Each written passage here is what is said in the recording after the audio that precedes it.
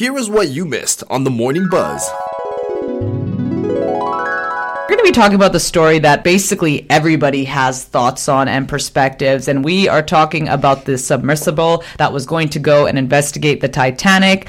Basically, I want to call it it's like a mini tiny submarine, but they call it why can't I say it? Submersible. I'm struggling this morning, but yes, so they're going down, and it seems what happened is it was a bunch of people, 5 people, I believe, that are on board on this, and apparently to even get a seat on this, it costs about $250,000 a seat to go and see the Titanic.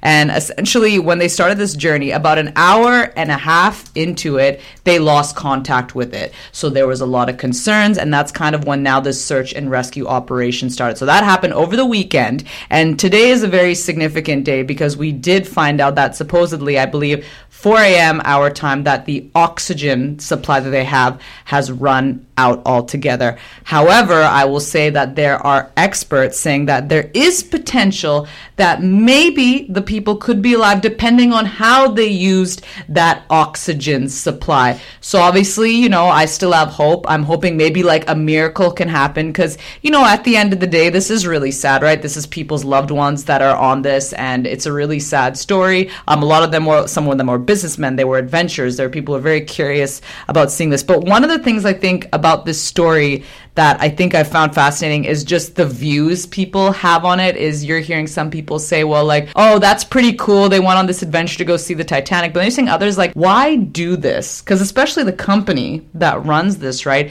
They're a bit under fire because it seems that there have been warnings in the past that this journey is actually very dangerous. And this thing doesn't quite check off all the boxes when it comes to safety. It seems though that apparently that when you get onto this journey, you do sign a waiver. And I believe on the page, one of the pages, it tells you multiple times how you could die. So the company has they've covered their bases. Families cannot sue them. They, but how are you guys feeling about the story? Because this is one of the most bizarre stories. First of all, I think it's crazy because I don't know if you guys have gone online and actually seen videos of what the submersible looks like. Yeah. And it even says you cannot be claustrophobic when you're entering this submersible because it's literally a long metal tube. It's a 22 feet long metal tube. Yes, and you cannot stand.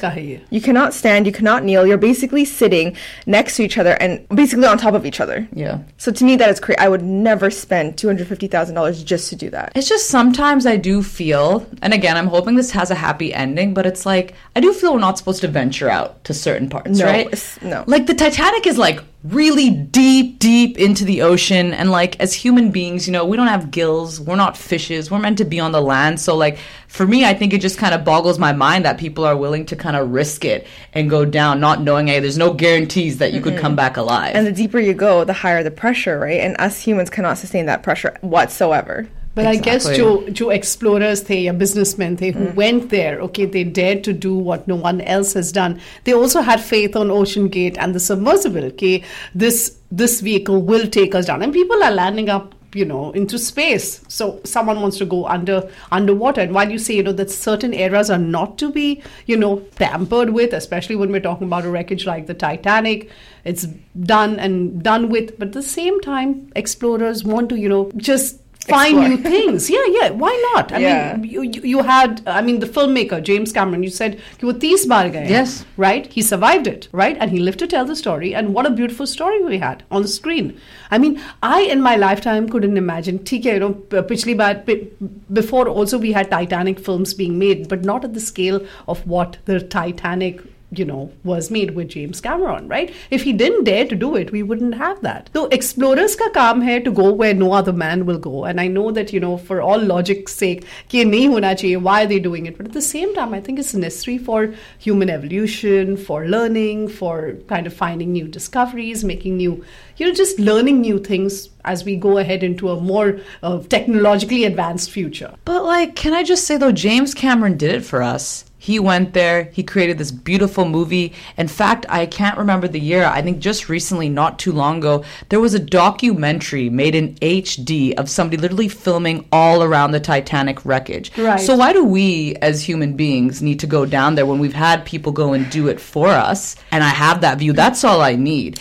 And honestly, the submersible, the window is tiny. It is a tiny, tiny window. It's not like there's a giant window and you get this view. And sometimes I've heard too, when you go on this expedition, condition, there are no guarantees that you're going to necessarily see it too. No, so what happens is when they're actually going down really deep, they turn off all the lights, and it's literally just glow sticks that are lighting up the submersible inside. So you're sitting there pitch black, dark with just glow stick. And also the pressures down there. I mean, when you go deeper into the ocean, pressure काफी ज़्यादा होता है. So even if they have to rescue someone and say, like, you can go and cut it out and get the people out. It doesn't work like that. It doesn't work like that at all. It's not easy. You cannot just open the hatch and get people out.